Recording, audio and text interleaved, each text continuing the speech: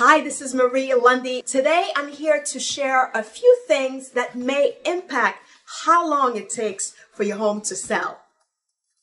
And so the first thing that will impact how long your home stays on the market is its ask price.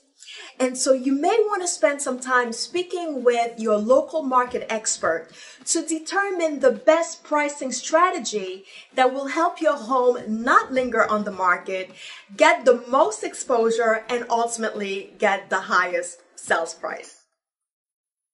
Also, the condition of your home will definitely play a part on how long it takes for your home to sell. And so, as you can imagine, the better the condition, the faster your home is going to move on the market. Today's buyers, quite honestly, they're looking for convenience. They're not looking to take on projects for the most part. A lot of them are just looking to move in and unpack and start living.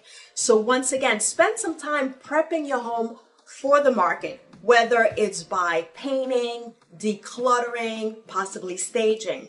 It's something that you should definitely consider.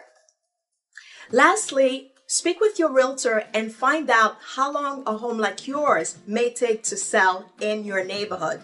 And so it may take anywhere between 60 to 90 days on average for homes in your neighborhood to sell. So it's good to have that expectation going in. Also, if you have a unique home for the neighborhood, that may influence as well how long your house stays on the market. And what I mean by that is if in your neighborhood you have predominantly colonials and your home is a ranch, it may take a little bit longer than the average time on the market for your home to sell. And so if you want to speak more specifically about your home and how long it takes for properties in your neighborhood to sell, please don't hesitate to reach out to me. Once again, this is Marie Lundy, here to help.